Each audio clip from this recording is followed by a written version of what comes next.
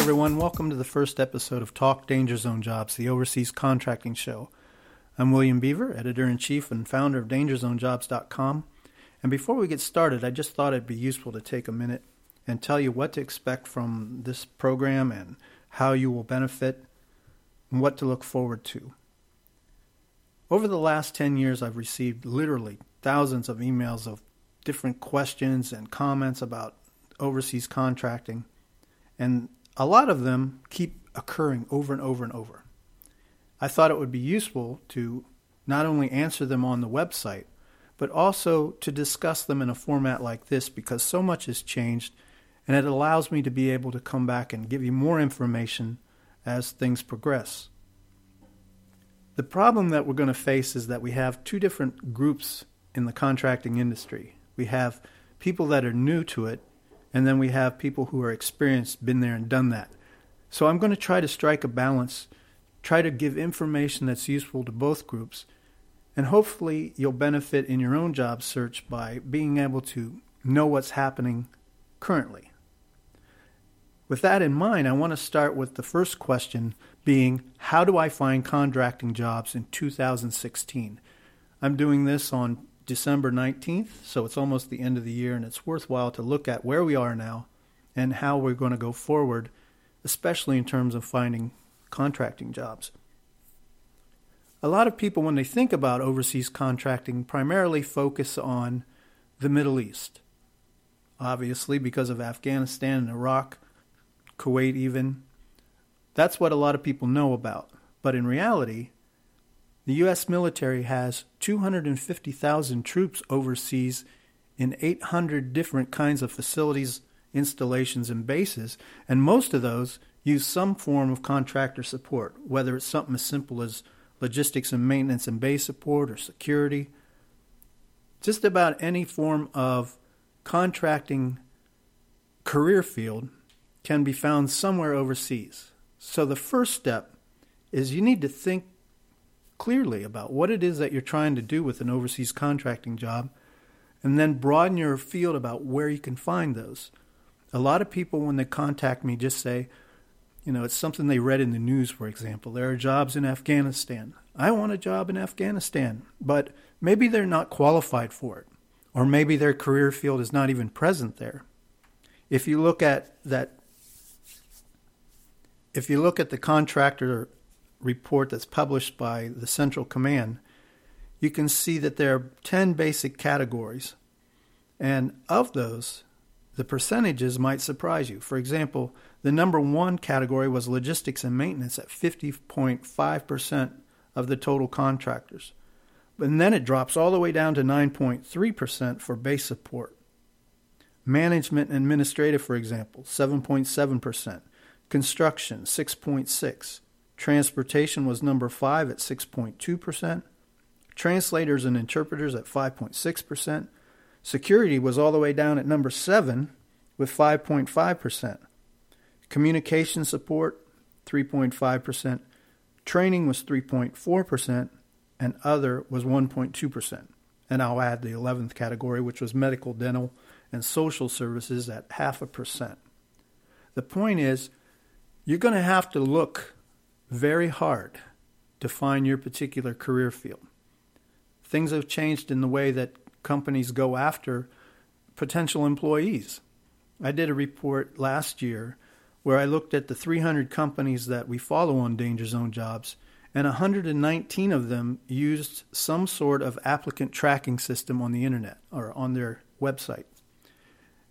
What that meant is the old days of just sending in an email or finding a recruiter are long gone.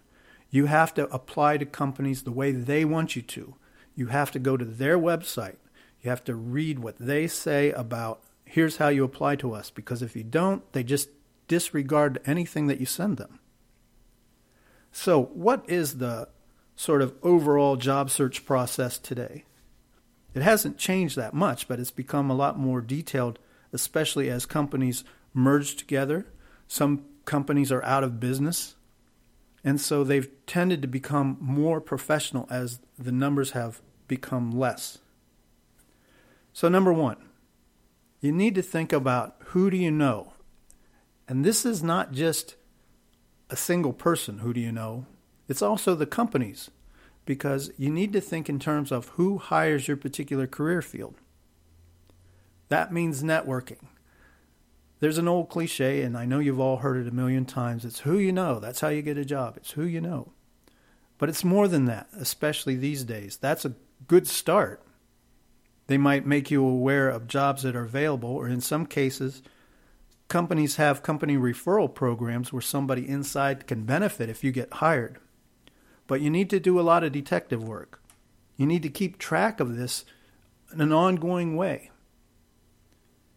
Second is you need to make sure your paperwork is in order before you even start applying for jobs.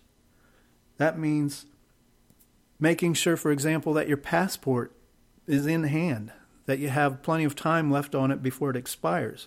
That's the number one complaint that I hear from recruiters, is that we're in an industry where by definition you're going to go overseas and you don't have the most basic thing, which is a valid passport with a lot of time left in it. You need to make sure that you have all your certifications, your DD-214, and all of that in hand so that when you're applying, you can give them exactly what they want when you want it. Remember, the idea is to treat this as though this is the only way you're going to be able to find a job, so you got to do it right the first time. You have to research companies and their jobs. And this has become a lot more difficult because as companies use applicant tracking systems, which are just basically computer databases, sometimes they'll list jobs that are overseas jobs but have a stateside location, so you miss them.